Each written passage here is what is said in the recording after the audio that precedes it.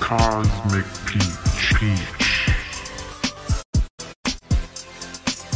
Whose goddamn white baby is that? You can't handle the truth! If I wanted my face covered in lies, I would still be in porn. It's a big club, and you ain't in it. Don't fuck with me, fellas! This ain't my first time at the rodeo.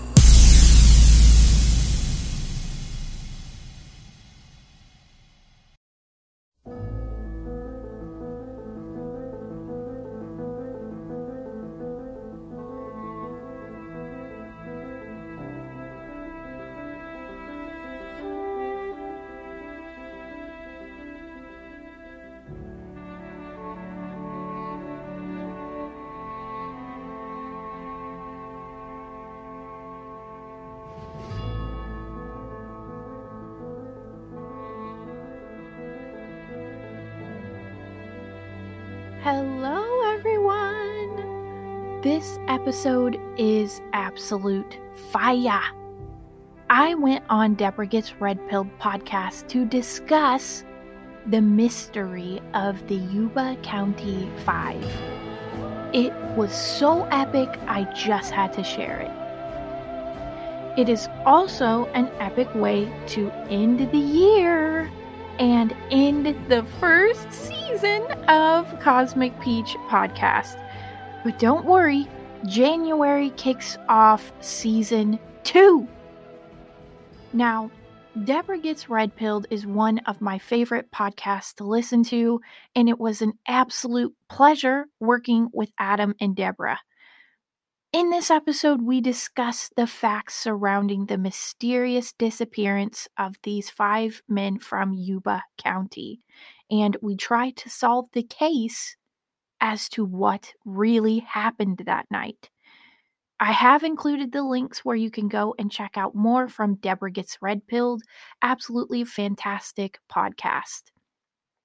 So, as I was saying in the last episode, my show is a form of entertainment. If you don't like some of the theories I come up with or some of the information that I discuss, there are many different podcasts to listen to, but this is a place where like-minded people can get together and just talk shit, talk conspiracy, and have a great time. So, take everything I say lightheartedly. And I'm not going to quit doing what I'm doing. I'm sorry, you guys. I'm just not. I bring the fire. And if you're not ready, you may get scorched. And that's just the honest truth. So if you love what I do, please leave a 5-star review. Go check out Deborah Gets Red Pilled. Happy New Year, everyone. And I will see you in 2023. Let's get right into the episode.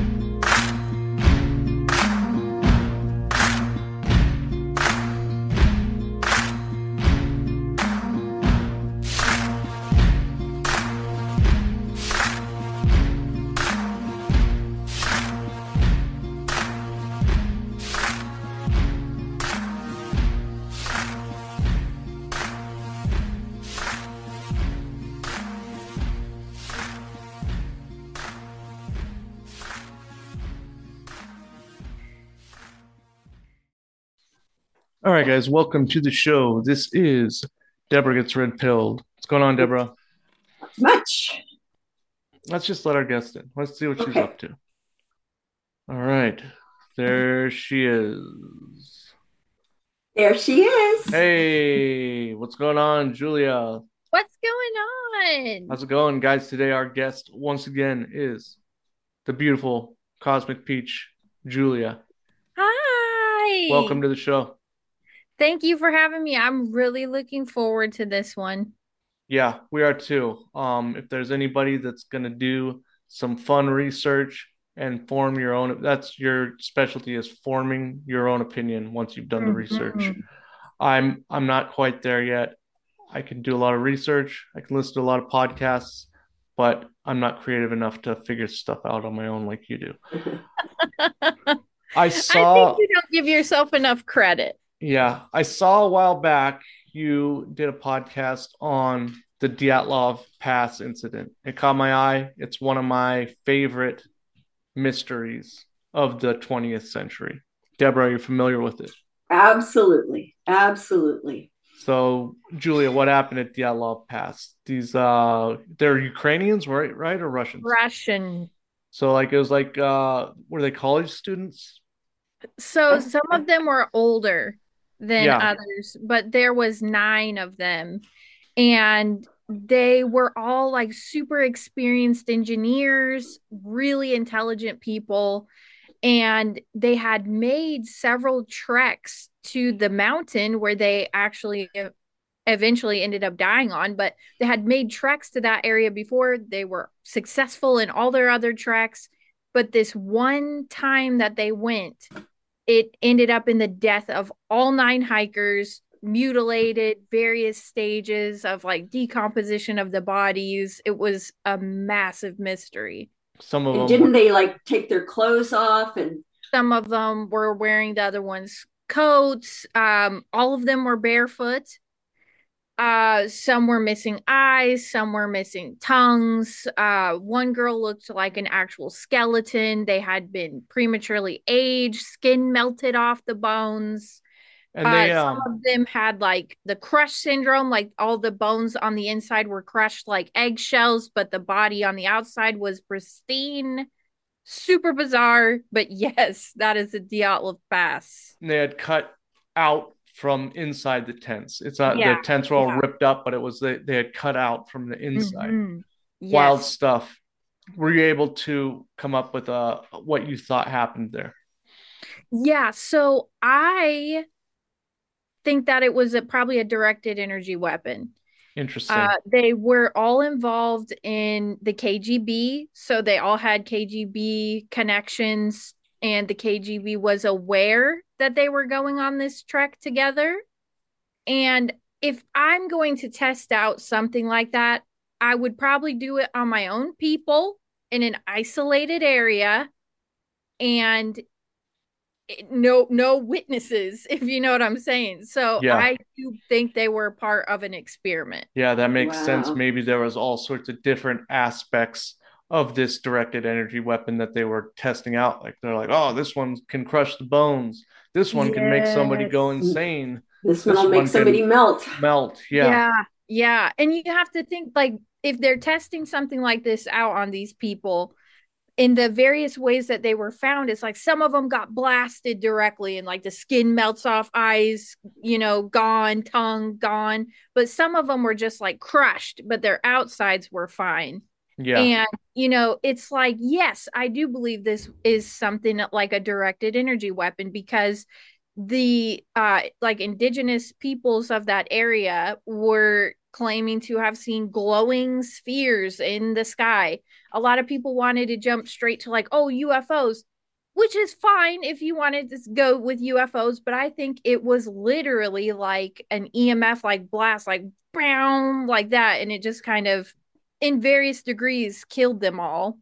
Yeah. But you know, glowing spheres have been ever present in Russia in this area. So it's a lot of just weird activity over there.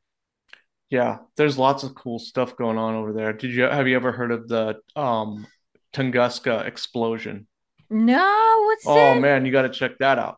I Oh, think that one is 1907 Tunguska, Tunguska. And it was just they say like the layman will say like, oh, this giant meteor struck, but all like this huge area, square miles and square miles were just leveled by see, something that doesn't they don't know sound what like it a was. meteor to me. It Yeah, never does sound like the explanation they give because like they ruled the death of these nine hikers hypothermia. yeah, And what hypothermia do you know of that's melting people's skin off, crushing people's bones? It just never makes any logical sense to me that the explanations they give for stuff like that. yeah.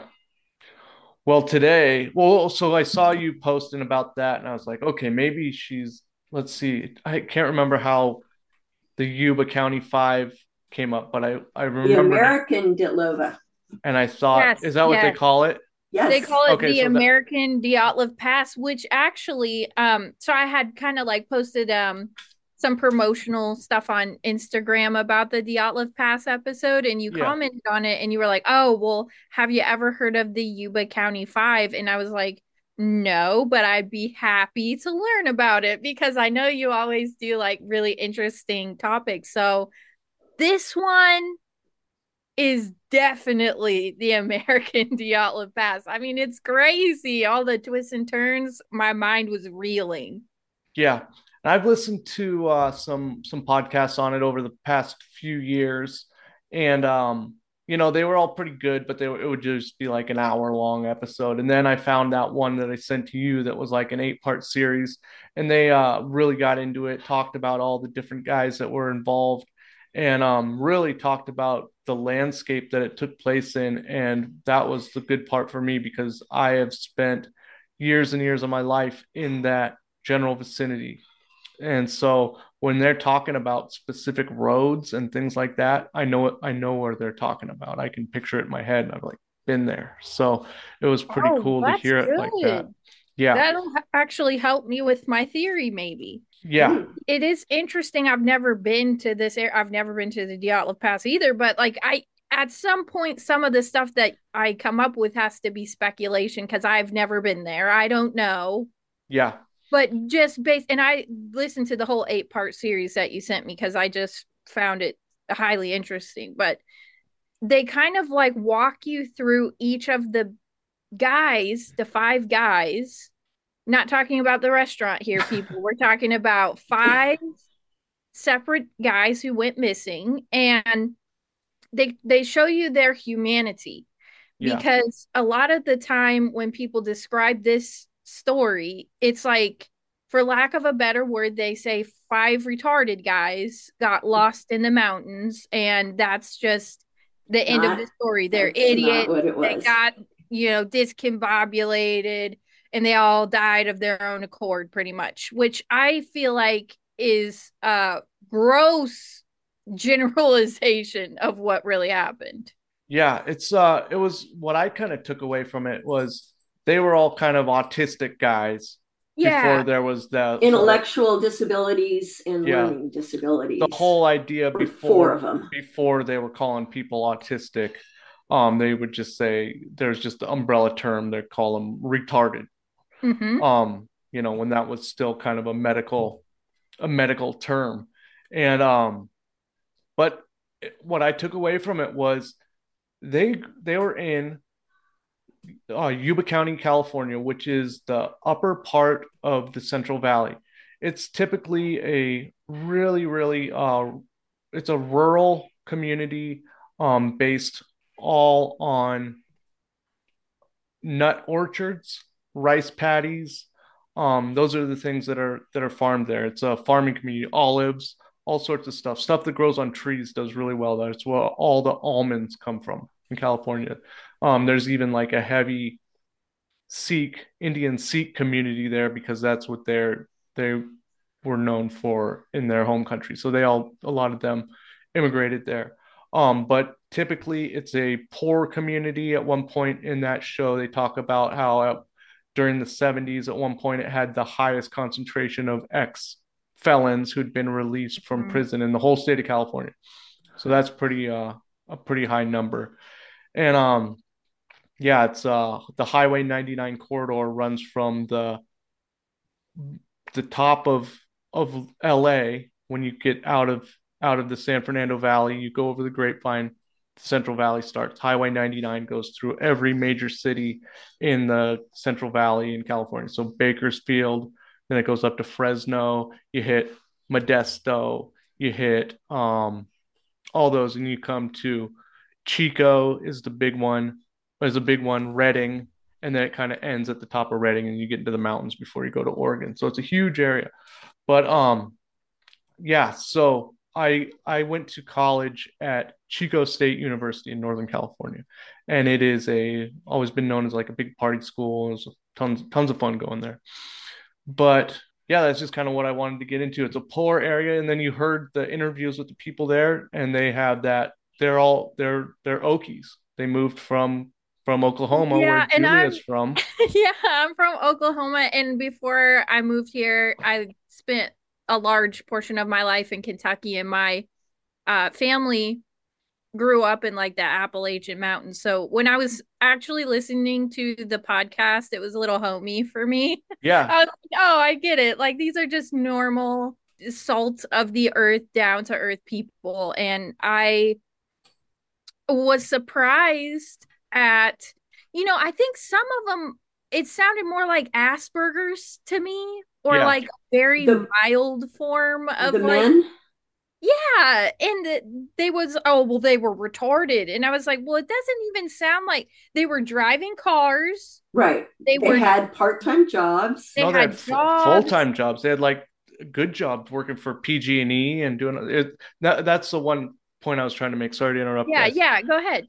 Is that even though they're from, it's like in the 70s, they're getting called retarded, and they're in this like kind of economically depressed farm community. There still seem to be these like really good programs for them that probably work Yeah. way better than what they're making autistic people do today. Mhm. Like what they were describing those guys as doing. They had like working class jobs and were bringing home a paycheck, and were going out to play sports and go to games and have a ton of fun. I mean, they're describing what like the average 30-year-old millennial man can't do today. Right. And it just, and the reason I like stress that so much is I feel like it gets dismissed because it's so easy to just say they got discombobulated and lost Yeah. in the mountains because maybe it seemed as though maybe they had a level of mental dysfunction, but it's not really that. Like these guys were smart enough to be driving cars, working jobs, having family relationships and community relationships. So I don't think that had a huge factor. Now, one guy, Gary Mathias, had schizophrenia. So that's not even close to Uh-huh. like Intellectually, I mean, he didn't have any, he wasn't diminished right. at all. He just had this. And he Uh, had been in Vietnam as Yeah, well. Yeah. he was in the army. Yeah. So obviously Discharged, but yeah, capable enough to be in the army. mhm. So, and I just want to say the names of the men were Bill Sterling, he was 29. Jack Hewitt was 24. Ted Weher was 32. Jack Madruga, 30. And Gary Mathias, 25. And listening to the podcast, they say the name Jack a lot, but there was two Jacks. So I just wanted, sometimes I'll just say by their last name to not cause confusion. But if you want, I can just kind of walk you through like a play by play, and then I can talk about what I think happened at the end. Fantastic. So and I'll pipe in every once in a while. Deborah, you can as well. Yep. Deborah, break in if you have any questions, and obviously if anything comes up, just ask me and we can talk about that a little bit too. But so it's kind of like you were saying, they wanted to go to the Chico State. It was like a basketball game. Yeah, They were all on a basketball team together. Yeah, right. Their favorite team was UC Davis. Davis is another Central Valley city. UC Davis is a real renowned college. That's where my father went. My dad played baseball for him in the 60s. Mm-hmm. And then it's about 2 hours south of Chico. So, and it's kind of a rural suburb of Sacramento. Yeah. So it would have taken them 2 hours to get to the game? No, because their favorite team was UC Davis, but they were coming from, I think Olivehurst. Is that the name of the town? So they're pretty. I think they said it was about an hour to Chico where they were coming from. 50 miles from where they lived. Yeah. 50 miles. Okay, so not a huge stretch. Yeah. They were expected home that night and had a basketball game the following morning. Mm-hmm.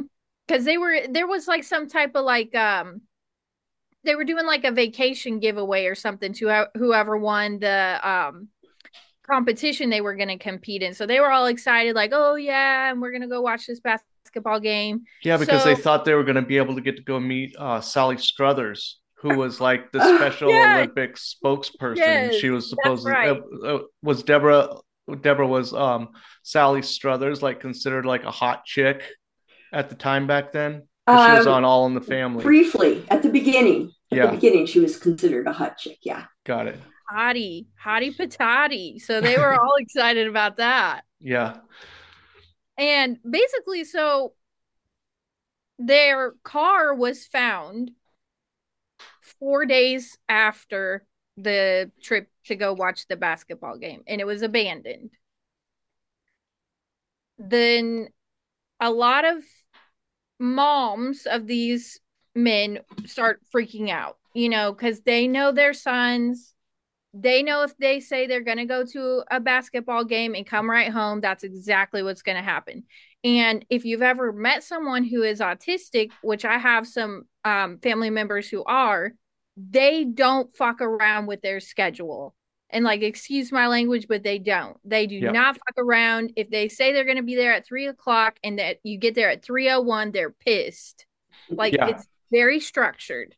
So if they told their mom they were going to see a basketball game and then they would be home later that night, you best believe they're going to be home that night. So the moms already know something's wrong. So they start wanting to call the police, like, hey, our boys are missing.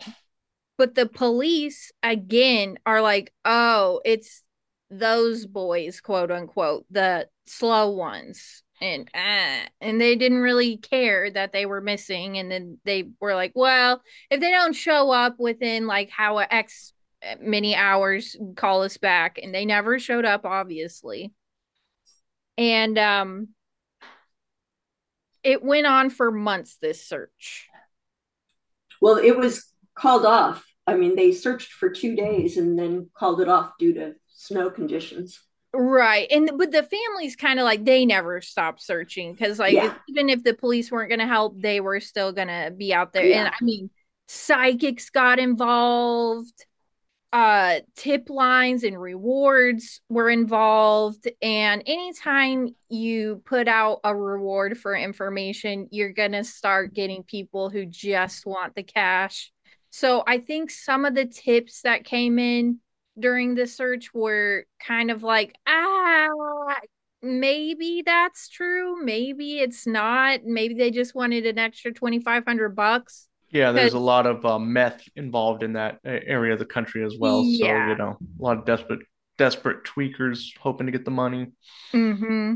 Because at one point somebody called with a tip and they were like, we saw them at this gas station and they were in a red pickup truck, which was not the car that they were driving. None of them had a red pickup truck, and they were using the payphone, but nobody ever got a call. So that's odd. If you were missing from your family and you had an opportunity to get a pickup truck and a telephone, why wouldn't you call your family? And where did you get the truck from? So I think a lot of those tips were like, yeah, maybe they'll believe that and I'll get some extra scratch. So, and the psychics were pretty vivid too. They were, and I see them in a tent or in a cabin, which was pretty close. Partially. Mm-hmm. Yeah. And I think even a guy went up the mountain a couple miles from the car and he had like dowsing rods. Huh. Yeah, he was like a water witcher guy. Yes, that was very interesting. Mm-hmm. Because he was just kind of letting the dowsing rods maybe guide him to where these men were. They didn't end up finding anything, but so the search goes on and on and on. 4 of them were eventually found dead in strange circumstances, and the 5th one, to this day, nobody knows. And it was the one guy who was not intellectually. Gary Mathias. Yeah. Did you in what, I don't know what show that you guys all watched. So did they talk about Joe Shonis? Yes. So that's the first thing that had me so upset because they supposedly got stranded on this mountainside. And this guy, what was his name? Joseph? Joe Shones. I'm not sure how it's pronounced. Oh, Shonas. that's the bullshitter guy. No, that's the guy who Yeah. had the heart attack. Yeah, the I think guy that he's was a full of bullshitter. shit. I Oh, think you he's a think bullshitter. so? Okay. Because he Yeah. was like one of those community guys where they waddle around town half drunk, just spouting off at the Just mouth. constantly drunk. He Oh. said his story was, so what happens is they go to the game. People see him at the game. Then they go to a liquor store in Chico. Mm-hmm. After the game, they buy an incredible amount of snacks. Candy. Yeah. And then the store clerk woman, she reports seeing them all. They were all in good spirits, and none of them seemed in distress at all. And that's the last time that they were definitively seen. In my notes here, I have that it was shortly before 10 p.m. Mm-hmm. Mm-hmm. And then obviously that's the last person who ever saw them before they find the bodies. The car was discovered more than 70 miles from Chico in the wrong direction. That is very important. Yeah. And not only is it like they got turned around, to back to where they're from would have been a straight shot. The landscape all around them, they're in the valley. They're in the Central Valley farmland. It's just flat. As soon as they got to go up Highway 70 into the Plumas National Forest. I used to be a wildland firefighter there, and I lived in the town of Quincy, which is the county seat of Plumas County. And once you go to Orville, you start heading up the mountain up Highway 70. Beautiful road, great motorcycle road. If you ever get a chance to ride it, it's fantastic. You would know that you're not going the right way, and they go all the way up the hill. The park ranger said that the car was parked on the side of Orville Quincy Road that runs through the Plumas National Forest. So that makes a lot of sense. They would know, based on what you're saying, that they're in the wrong fucking direction and they're not. Yeah, and there was snow. There's never snow on the valley floor. It'd be rare. You might see it might snow a tiny bit, but it would not usually ever stick. You'd see it every maybe 10 years. It would be like, oh, it snowed in the valley today. And on that, I'm so glad you brought that up because it's just like the Dyatlov Pass with them being barefoot. It's 0 degrees in the Dyatlov Pass. You're not going anywhere without your boots on, like heavy bundled up. You're going to die of hypothermia. So the boys' parents said that they all left wearing windbreakers. Yeah. Mm-hmm. Not dressed for. Why would they? And then when they found the car, it had gas. Mm-hmm. Nothing mechanically wrong with the car that would have caused them to get out. Yeah, they said it was a little bit stuck in the snow, but would have just been really easy to push out. Just push it right out. And also, you got to think, Sterling and Madruga's fathers confirmed that both their sons absolutely hated the cold and hated the outdoors. Hated spending time outdoors. So they're on the side of a snowy mountain in a windbreaker, and they decide we're going to get out of the car and just start walking. Why? Right. Walking up the hill, not back down where they came from. Continuing in the wrong direction. And they left the window down in the car. Which Magruder's mom said was really unlike him. The car was his pride and joy. He would never leave it unlocked. He would never leave it with the window down in a snowstorm. Mm-hmm. And that's when that Joseph Shones guy comes in, because he's like, oh, well, I was out there too, and my car got stuck, and I had a heart attack. And then he's driving a Volkswagen Bug, not like a in the Baja Bug. snow. Yeah, I know the bar that he left. I used to drive by that bar all the time. He's a local drunk. He will go do anything to make every local knows him. He just wants people to hear his bullshit stories. And his story is that he was going up to scout out a ski trip with his family after a night at 10 o'clock 10 p.m. Yeah, it's perfect time to go. Yeah, and so everybody knows that he's full of shit. He doesn't ski. He's a fat guy. He doesn't do anything athletic. So no, he probably and he was in the hospital when the police got to him. So I think maybe, yeah, sure, he did have a heart attack or something of the sort. Maybe he thought he was having a heart attack.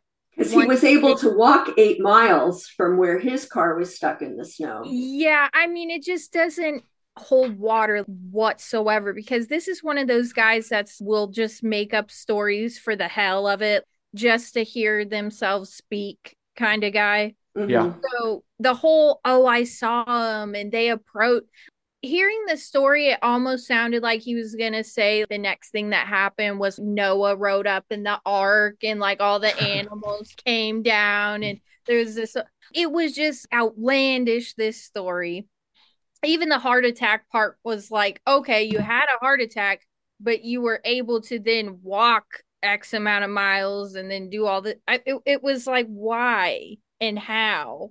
So I quickly dismissed the whole Joseph Shones story. He also said that there was a woman, 6 men, and a woman with a baby. Like what? Were you hallucinating at that point? I mean, maybe he did have a heart attack and he was just seeing Jesus and all kinds of things, but it didn't make any sense to me. So then I think that was when they started asking for information and they put that reward out. It started off as like $1,000. And then they were like, all right, let's up it. We'll do like $2,500. And then people started coming out of the woodwork.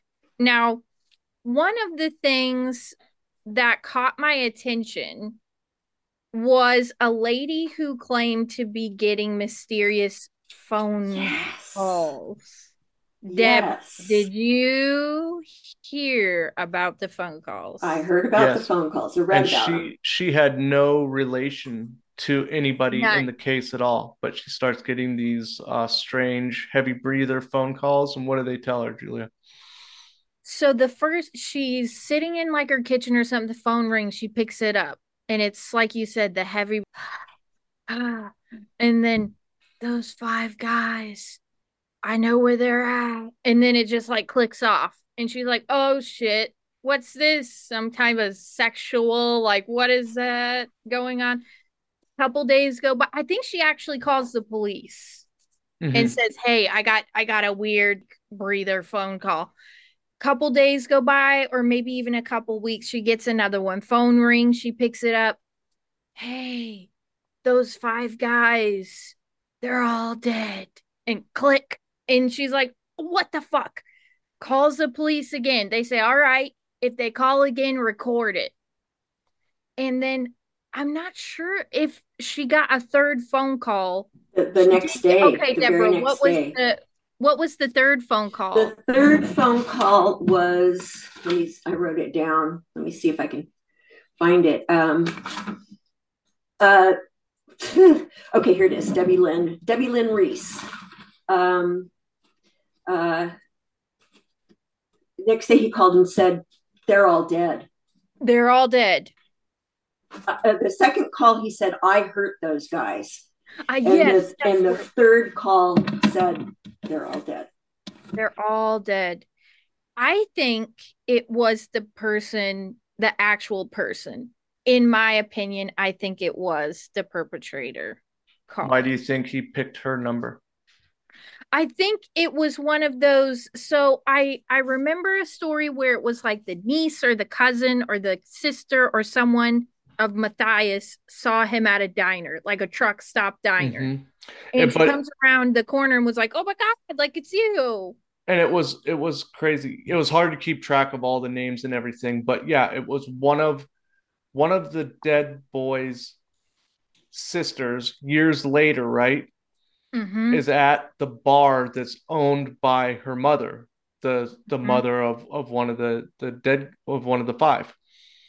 She says she sees Gary Matthias sitting at the end of the bar Ooh. on her way to the bathroom. She freaks out, goes and runs to her mom, and they go back and he's gone. Oh my God. Yeah, I hadn't read about Because that one. she called to him. She Yeah, was like, "Gary, like, oh my God, Gary, like it's you." And then she like turns around and he's gone. yeah, So I believe if you know what you've done, you also suffer from schizophrenia. Sometimes you just need like an outlet, not somebody you know, not somebody who is ever going to know your voice or even what the situation is. You just go phone book, random number. They live in this town. Maybe they'll understand what this message means and they'll tell the parents of these people that I just killed or had something to do with. And then at least the families can get some type of closure because they'll know that they're dead. So he calls. He's schizophrenic anyway, so he's paranoid. He's definitely not going to call like a member of their family or something like that. He's going to call a complete stranger. So he calls them up. Hey, uh, don't look for the boys. They're dead. And hangs up the phone like, oh, maybe that message will get back to the family, but I also don't want to be recognized in any way. You think that's why he said there were five, Yeah, that's very included specific. himself in that number? Yeah, so I do think it was probably Gary Matthias. That's what yeah. most of the families think. And he was violent. Yeah, But yeah. did you hear about what his friend Janet said? Longtime friend Janet said that he told her numerous times that he dreamed he and several men would disappear and die.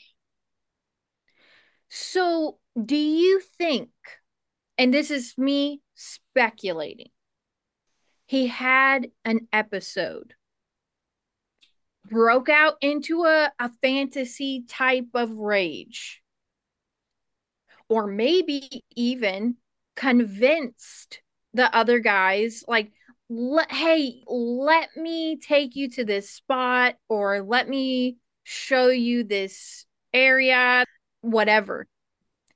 They get to the spot and he's leading them in a dazed fantasy like paranoia state, and it eventually leads to the death of these men because they get lost up there and then they are not fully dressed. Hypothermia sets in, and I'll get into a little bit on how each individual passed, but he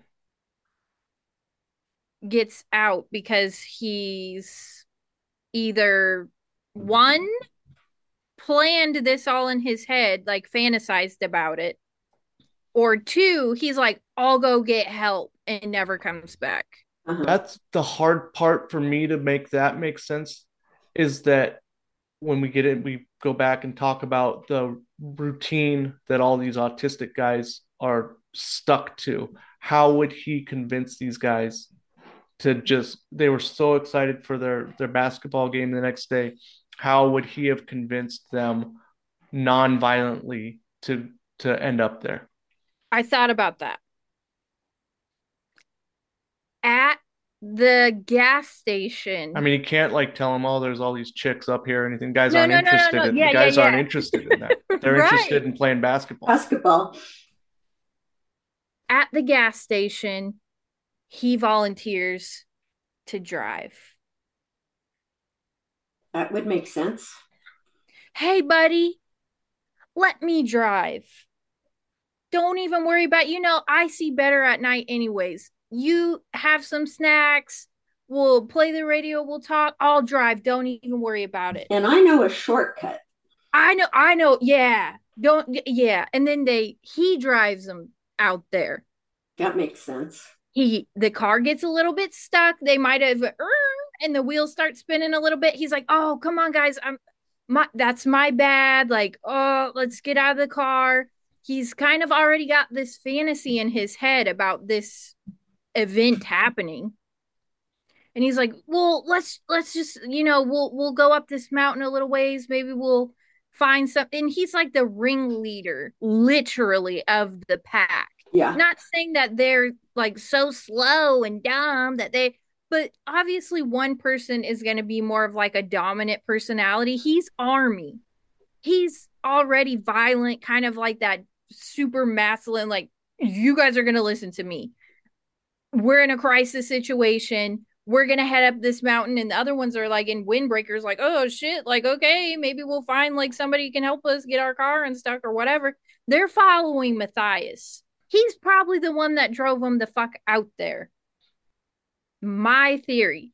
I wasn't there. I can't say like 100% this is what happened, but it just makes logical sense to me. If they are going to drive in the opposite direction, probably the perpetrator's driving the car.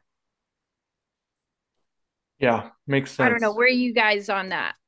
Well, that's most of the four other men, their families all felt like that's what happened, that he got violent, because he was violent. He had many violent outbreaks. Maybe I didn't even think, maybe he whacked them all in the head. Well, they didn't. Well, I guess, let's go back to where they're lost and then they eventually get found.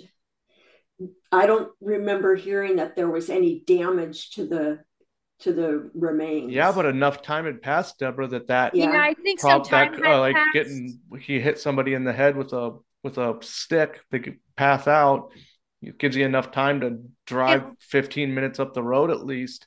And so they were found 3 months later. So that probably was enough time for whatever. But if you listen to like the podcast episode that I listened to, I think it's called just Yuba County 5. Yeah, I'll look it up so I can reference it and let everybody know, because it's where I got most of my stuff Adam from. sent it to me, so I was really excited about it. And the way that the moms described the other four men is like they were like big sweethearts. Yeah. Not just dopey, but like almost like, okay, Gary, if you say that's what we need to do, I trust you. You're my buddy. You're my friend. You wouldn't do something to purposely mislead us into the woods and leave our bodies to rot for 3 months. My friend. They put their trust in him because they almost had like a childlike innocence about them. Like, you're my buddy. We do everything together. You wouldn't purposely put me in this harmful situation. But Gary Matthias had like this split personality where he could be that sweet guy who's your buddy, who's your pal, but then he could snap and like literally become the shark from Jaws. Yeah. And they had talked.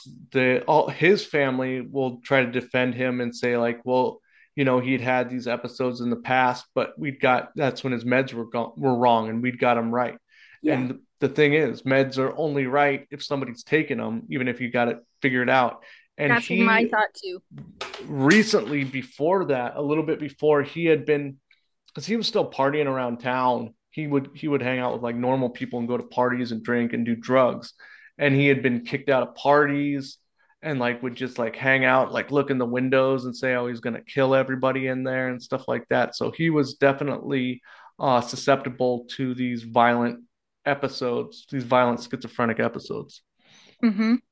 And it's not like he led him up the mountain and then like hacksawed him or something like that. I think maybe he almost had this come to Jesus moment after he got them up to the top of the mountain and was like, ooh, what do? I kind of feel guilty for leading them up here.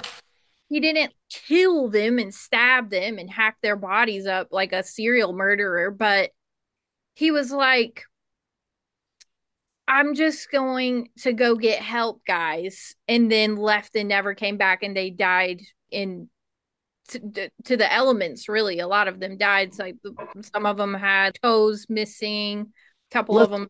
let's get into that because that's a big part of the story is how everybody was found. Yeah. Yeah. One thing I want to reiterate, the car had gas. It was running. They could have gotten it back down. They could Right. have, but they made a different choice. Yeah, and I think that's like that pack or like herd mentality kind of thing where if we all stay together, we'll make it, but they put their trust in just absolutely the wrong person. Yeah. And he could have even convinced them, like, oh, we're never going to get this car out of the snow. We got to find help. You guys got to follow me. We're going to go up this mountain. And that's really what it looked like in the conditions that they were found. So a couple of them were discovered in this trailer in a campground, kind of a campground. It's Yeah. a Forest Service trailer, but it was it had been used probably in the past to house seasonal workers. Like they'd have like a trail crew, like college kids would go be on a trail crew in the summer, and you go and you maintain trails, and then at night they probably all go back to the bunkhouse, and that's where they would have stayed. But it was kind of an abandoned one that hadn't been used in a long time. It was full of canned food, dehydrated MREs, military rations, all sorts of provisions that would have kept them alive for like a butane tank, the whole winter. They could have heat on and everything, and warm clothes. Right in that place also. But now, I read that just one. Oh, sorry. Go ahead, Deborah. I read that just one was found there, although there were shoes from somebody else. Yeah, that's the weird part. So go, Julia. Yeah, and I in that podcast it said that a lot of those things that you guys were talking about, the necessary things that would have kept them alive, like heat, food, they were in like a locked shed. Yeah. And that kind of goes to my point as where they would have followed Gary, is that they knew breaking and entering into the shed was like, oh, that's a bad thing. We shouldn't be breaking into somebody else's thing or whatever. Like that's how the dads described it. It was like they would have never stolen or broken locks or rummaged through sheds. Like that wasn't part, like they knew better than that. Like we had raised them like you don't steal, you don't break stuff, you don't break into other people's property, you don't do so. They literally died before they would break a lock. Yeah. So that goes again to my point where it's like they trusted that their friend was leading them to safety and he left them for dead, is what he did. And one of them, the one that was found, was Ted Wayher. And he was wrapped in like blankets and stuff. He was trying to stay warm. He had like no toes. His toes had froze off. And that's so crazy. I didn't know that if you got frostbite that bad that your digits would fall off. Yeah. I thought they would like rot off, but I guess they just like clean fall off. There was toes on the floor in there. Wild. And he was tucked in, wrapped in sheets like someone else had to do it. Yeah. He didn't like cover himself. And his toes would have been really painful to have the sheet touching his feet, but they were tucked in.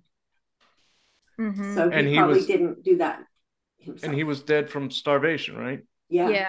13 weeks, they think he somehow managed to live for 13 weeks, according, to his beard growth. And he lost 100 pounds. Damn. Crazy. So he was like a skeleton, really. That's how they described him. He was starved and frozen to death. But he would have done that rather than break into something and steal provisions. Yeah. So I'm trying to paint the picture for people who are like, why in the world? And they had a shed full of shit because they had a childlike innocence about them. They weren't busting into sheds. They weren't stealing stuff. They were doing the best that they could with the little bit that they had, with hypothermia and windbreakers, with their toes freezing off. Like at that point, some type of you'd think survival mode would kick in, but they were just doing the best they could, trying to help each other, giving each other clothes. I think they were probably swapping shoes and stuff. And two of them broke off and were like, all right, now for real, we're going to get help. And they died off by the road. And so searching like the surrounding area leading to, I think it was like down the hill or something like that, they found the scattered remains of Madruga and Sterling. They were between where the car had been abandoned and the cabin. What was the overall distance from the cabin to the car? I don't have that one in my notes. Was it pretty far, like a couple miles? Yeah, it was. Yeah, it was a good hike for sure. Yeah, 4 because miles. they, Four okay, miles. Yeah, 4 Deborah's got it. miles. okay. And who was the fourth that they found? Where was he? So Jack Hewitt was found 2 days after that. And his own father was the one who found a human spine around 2 miles from the trailer. And it was his clothing that was on the skeleton. So they knew it was him. And Madruga had the car keys in his pocket. And they said that Madruga and Sterling died of hypothermia. And obviously Jack did too, but he was in a separate area. And the two that were found together had always been like Always best been friends, Best friends. inseparable. And one of the psychics has said that she saw like two of the boys dead together or something like Yeah. that. And their family was, I know it was those two. How heartbreaking is that? Yeah. Just Yeah, and then the trying fact to that be good people. his dad found him. His dad was like a real, salt of the He's earth, a like you said, sweetheart. Okie guy, and like he described, like he came home from the army, and it's crazy because yeah, he has like an Appalachian accent, but he's from California, Northern California, and he's talking about how he got home from the army and his baby was yeah, I can't remember how old, but old, a little older, and he hadn't met him yet because he'd been in The in the service. service Yeah. somewhere else, and he came back and like was like, that boy's not right. And I thought it was going to go somewhere bad from there, but then it ended up the guy was just like from a different time, but really really loved Mhm. his son, like one time that these are awesome people. They let their supposedly retarded kid have a motorcycle that he wanted. he got Yeah. he got busted riding it on the freeway with no helmet on. The cops bring him home, and they go to him, is your son retarded? And he goes, yeah, like that, and just and he said, all I did, I told him not to ride on the freeway anymore. If he wants to ride on the freeway, he's got to stay on the shoulder. It's like right Yeah. on. And one of them, I'm not sure which one, but one of them would drive a car. I assume it was a car. Maybe it was the motorcycle guy. And he'd see the stop sign, but why do I need to stop? I don't need to stop. So Right. he would You're right. just go right. And I think one of the moms was telling a story. Actually, it was the dad, the Okie dad, and he said, I was in the car and I asked him if a car was coming, and he said no. And I went to pull out, and it was a truck. And he said, "You asked me if a car was coming, not a truck." And it Yeah. was like that. I almost relate it to, and this is like kind of a bad example, but in Forrest Gump, when the mom goes to the school and she's like, no, my kid's going to regular school, like there's nothing wrong with him. Like that's kind of how the parents were. They let them just live normal lives. And they were like, literally, my kid is going to do what all the other kids are doing. They're fine. They're out here living life, their best life. So I just feel like the whole time even in the newspaper, it was they were misleading people to believe that five guys escaped from a crazy house in a car and got lost up in the mountains somewhere, and it just was not like that. So Did it's you probably definitely Matthias, though. Yeah. Matthias at one point moved from Marysville to Portland to live with his grandma. And he was on the phone, and his parents said, just come home. Just please come home. And he just hangs up on him. And I don't remember how many days later, he knocks on their door. He had walked from Portland to Marysville. Yeah, it's like 500 miles. So that takes a different type of psyche right there. So walking up this mountain for him, that's nothing. He was fine. And these other guys, they're not used to this, so they're obviously going to be the most susceptible to like something like this happening. And even I think Wayher's brother has adamantly stated it was Gary Matthias. Y'all motherfuckers ain't listening. It was Gary Matthias. And even the county sheriff believes that it was Gary Matthias. And he said that he believed that the men were forced or manipulated up the mountain by Gary Matthias. And the parents or the loved ones of Gary Matthias say, kind of like what Adam was saying, oh, he was not. And that's fine. If my brother, I don't have kids, so the closest relationship to me would be like my brother. And they're like, it was definitely your brother, Julie. He definitely killed those guys, or he's the reason. I'd be like, you don't understand. My brother's not like that. I would die on the sword defending my family, but in the back of my mind, if I knew, like, if my brother was like Gary Matthias, I'd be like, I'm not going to tell you he has crazy episodes and freaks out and has rage. And like, I'm not going to tell you that. They're defending their family. So, of course, they're not going to say it was definitely my son who did this. So you almost have to like disregard the bias of course, they love their son. Of course, they're protecting their family.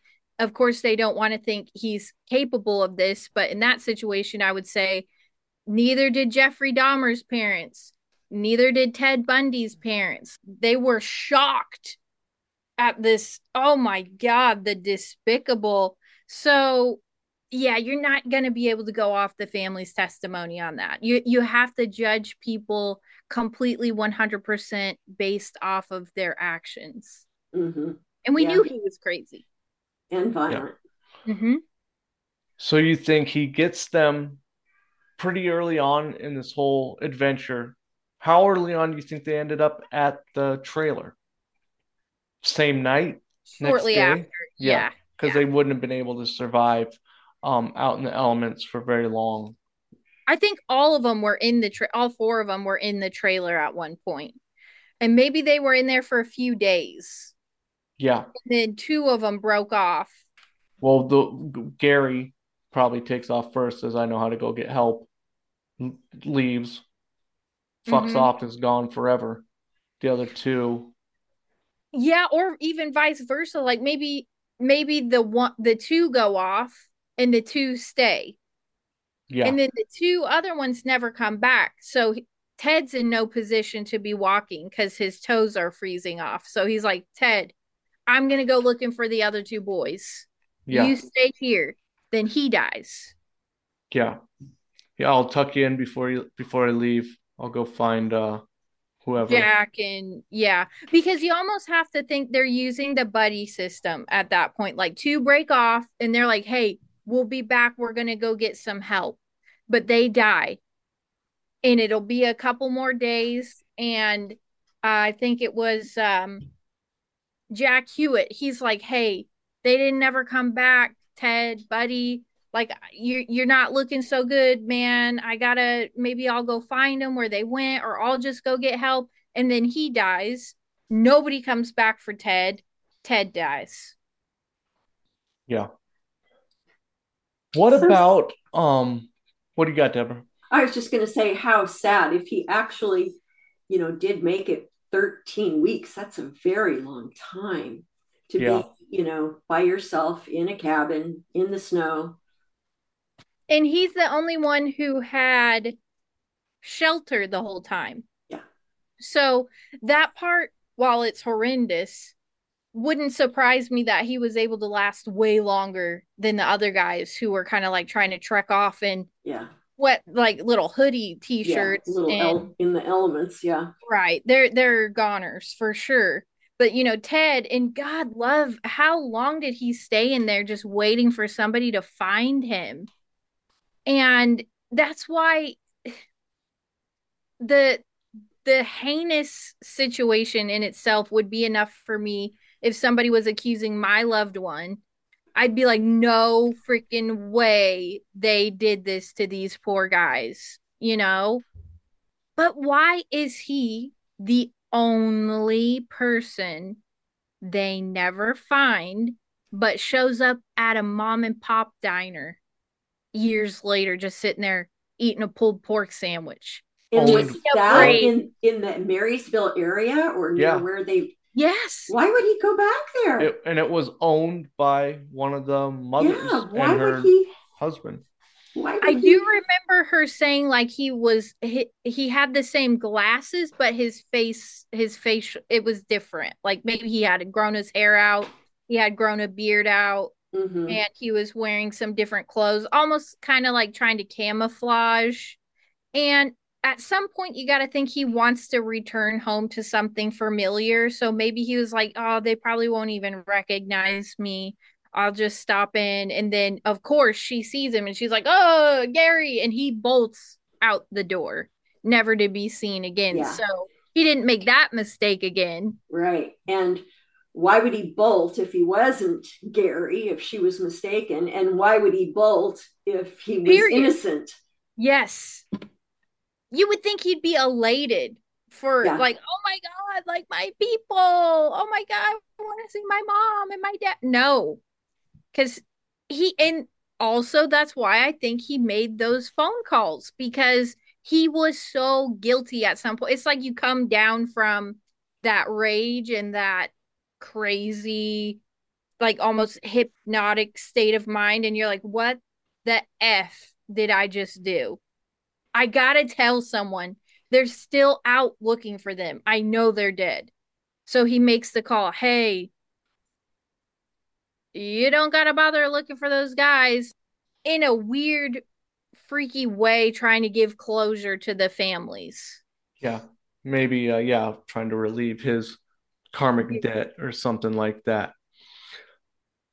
Another thing that was covered though later on in the show was that a local Christian pastor who had been, he was a real born again guy. He had been in prison and done a bunch of really bad stuff, kind of admitted during a sermon that he was the one who was responsible for the disappearance of the 5 boys.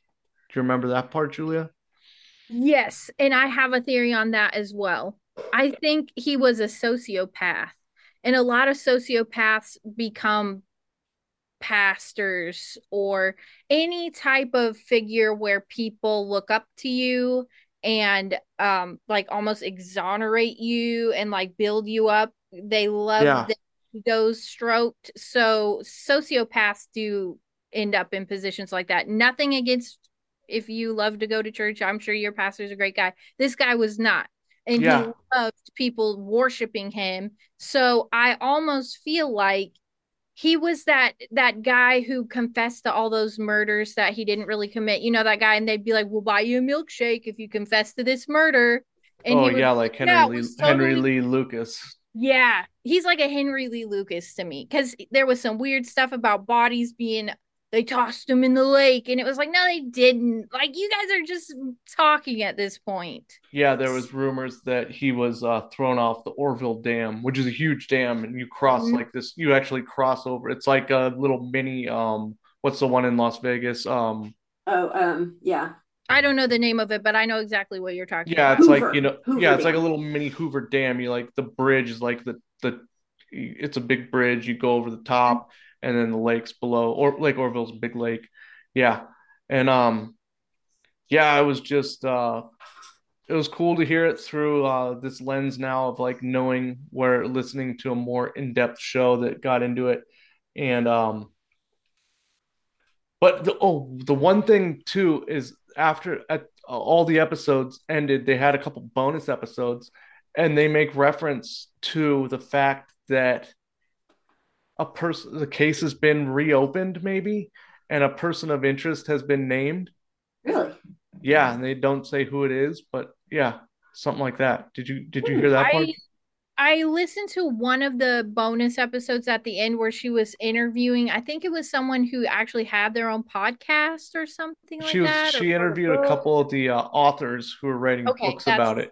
Yeah. yeah. So that is as far as I got with like the bonus content, but I would compare this again, and you guys can take it or leave it. But when they say new information has been found, new suspects have been named, it's kind of to one, re traumatize everyone by bringing the story up again, and two, they do this with all of them. They did this with JonBenet Ramsey and continue to do this with JonBenet Ramsey.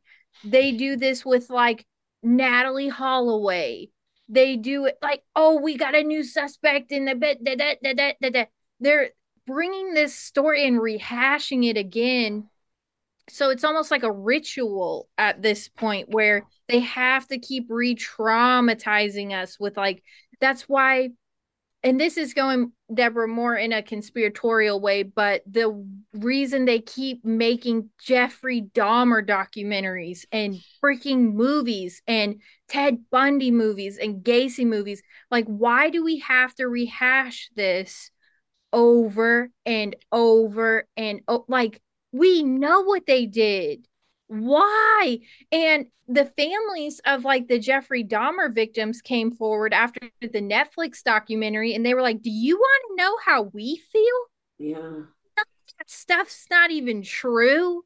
And we just have to relive it with some parts the truth and some parts lies, and look in grotesque detail what he did to our sons and our brothers. And Yeah, you and know, the sickest part, maybe not the sickest part of the whole documentary, but the one of the really gross things they did is they like tried to force this woke social justice narrative into the end. They show like Jesse Jackson giving a speech where he's talking about black and brown oh people. I yes. guarantee you in the early 90s, Jesse Jackson was not saying black and brown people. That wasn't in the vernacular. And that's another good point, is they also bring these tragedies back up so they can push a narrative.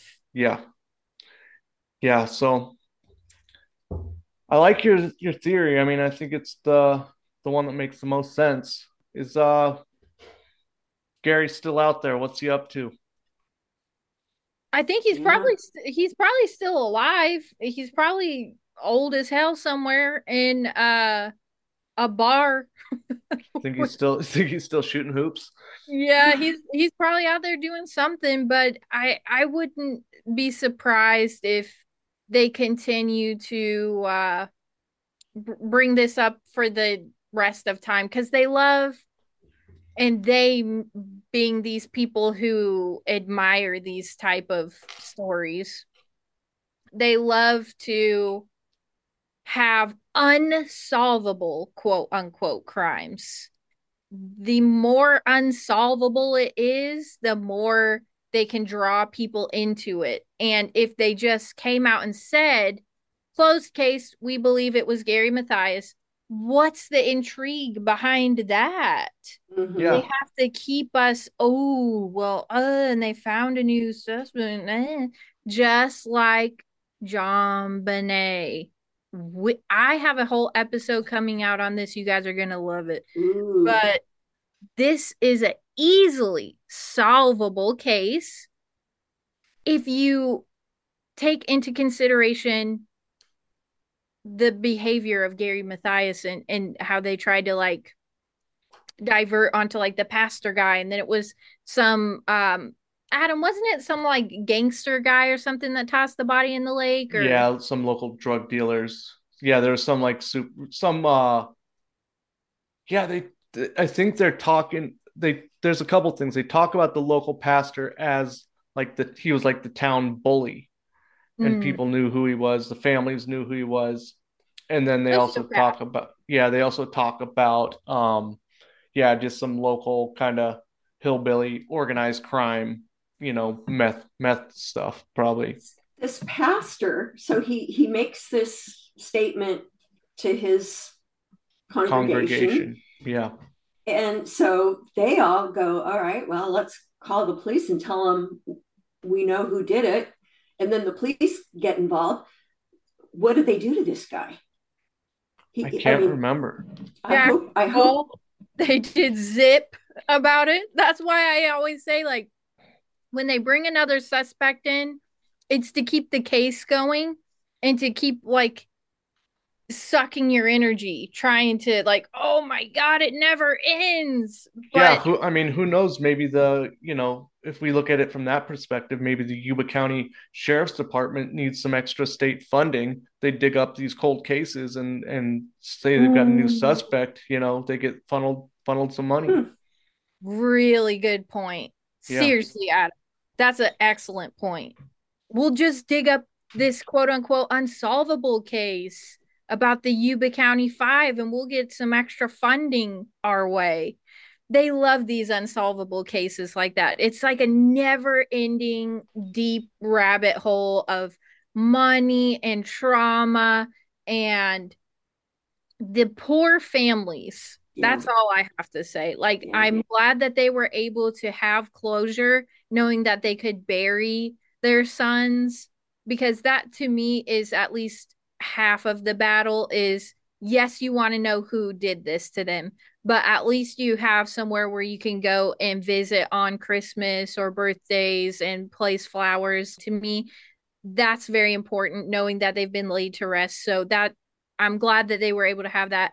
I just wish they would have not turned it into Clue or like a choose your own adventure mystery out of it. You know what I mean? Because that's like just to sell it at this point, because they really could have the documentary followed Gary Mathias a little bit better and came to like a roundabout conclusion. This is the only guy who lived, who was actually spotted years later, diverted, ran out of the building, didn't even say anything. So we can judge based on that he's probably the main prime suspect.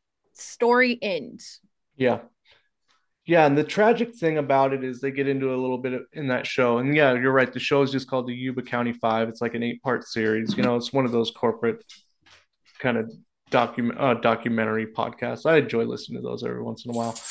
A lot of true crime stuff. Yeah. But they just kind of go through the multi-generational blowback that happened to the families after this case happened. Like, these were their like beloved little brothers and cousins, and everybody loved these guys. They were such nice, innocent boys is what they call them. And families people got divorced, people died early, all sorts of stuff like that. So it's not just, I always try to emphasize to Deborah that there's always like especially in conspiracy stuff, but it goes to show you in this, even like 9/11, everything. You got to like, whatever action happens, you just got to keep following it down and down and down and down the line, and you'll see like unintended or intended consequences are so far away that you can trace back to such a different event happening, but these families are still suffering to this day from what happened, Yeah. Back then. That's a really beautiful point you just made. And to go on that with a conspiracy type of topic like 9/11, Deborah, it is by design that they throw these curveballs at you so you don't ever figure out what the crap is going on. Literally, it would be like you're on the straight and narrow, you get too close to the truth, they throw a curveball at you and you're like, oh my God, what if that's a possibility? So they divert you into looking something different. Mm-hmm. But if you just keep on and you just get down to the very bare bones basics of the story, it's almost so simple, but they trick you with like all this look over here, look over here, look at the left hand while the right hand does this. And you never feel like you get an answer because they throw so you're inundated with like information and useless information. And you get to the point where you're like, I don't even care what happened. Yeah. Deborah, do you have anything different than Juliana and I's theory? No, that was what I went to. I mean, the families all of the other four boys all said that he was, well, we know that he was violent because many sources said that, but the family said that he wasn't really one of the foursome. He, these two were best friends and these two were best friends. And then he kind of led them around. Yeah. And yeah. And the basketball coach of their team said he knew he was going to flip any second. Really? Yeah. And all the family said, Matthias, is that how you say it, Matthias? Yeah. His family said that he, had been on medication, was taking his medication. Everything was great for 2 years. Well, the coach saw a very different side of that. Exactly. Who's to say he was taking the medication? Right. You don't know. You don't know. You don't know what that grown man is doing. Mm-hmm. Obviously, and he's going crashing parties and getting blasted and talking about murdering everybody at the party. Give me a break. What medication is he on? Yeah, and it's that 70s medication too, which they didn't have it all figured out back then. It's probably lithium and Prozac or something like that. They probably gave him like a toxic concoction that just made it worse, like Zoloft and like Rohypnol and all the tranquilizers. Who knows? Maybe he. I mean, if we want to really get into it someday, we can. Maybe he was some sort of LSD experiment in the army. Maybe he was Phoenix Project or something like that. I considered they did some experiments on him that messed his head up. And he was ever in prison? He was. Dude. What was he in prison for? I didn't know that. What was he in prison for? He beat somebody up or had like one of his rages and like attempted murder or something like that. Uh-huh. Yeah, and that's where they were doing all that stuff. Prison and the army and University of California. I know Deborah loves the occult Laurel Canyon stuff. Yeah. I do. And we're talking about in the 70s here, Deborah. Right. The occult Laurel Canyon glory days. Right in it. Oh yeah, mind control, military operations, torture to death interrogations. We're talking about LSD experimentation.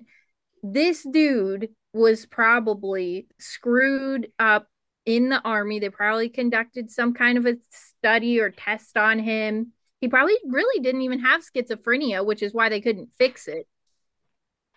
Well, you can't fix schizophrenia anyway, but yeah, you can the outburst manage it. Yeah.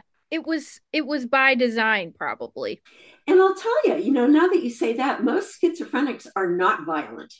I know a couple schizophrenics, and they're almost like timid. Yeah. Mm-hmm. So that's another, like, we could have even went into that further. I was so concentrated on like debunking the other theories and getting down to like the root suspect that I didn't really look into him being in the army, but I do find it curious that it's California. Hey, how close is Yuba City to like the Sunset Strip? It's like way on the other side. Yeah, it's far. Yuba's north. That would be a 8-hour drive. 8-hour drive. Yeah. Still Sunset Strips, LA. California's, takes, how long does it take to get to the top to the bottom, Deborah? 10 hours? Yeah. Well, it takes 10 hours. It's 600 to 800 miles away. Yeah. But, you know, I mean, he was hitchhiking all around. I mean, he could walk 500 miles. Yeah. Maybe And he was in the army where all of those Laurel Canyon idiots came from. yeah. I know there has to be a connection there. Yeah. I'm just staring at my notes. Maybe this is the missing link. Yeah. Yeah, maybe we just talked it through and it popped into our heads. That's awesome. That's the best way to start figuring stuff out. So Yeah, I, three or four of us get together on a podcast, we can solve all the world issues. That's why I love podcasts. yeah. Yeah, I'm so glad we got to do this. This is I think this is a good place to stop it. We can continue doing more research and maybe do a part Yeah, two, or let's- I think these true crime ones are a lot of fun for me because Deborah actually talks. You can tell she's happy, she likes it, she's not on the verge of tears, you know. So Oh my um God.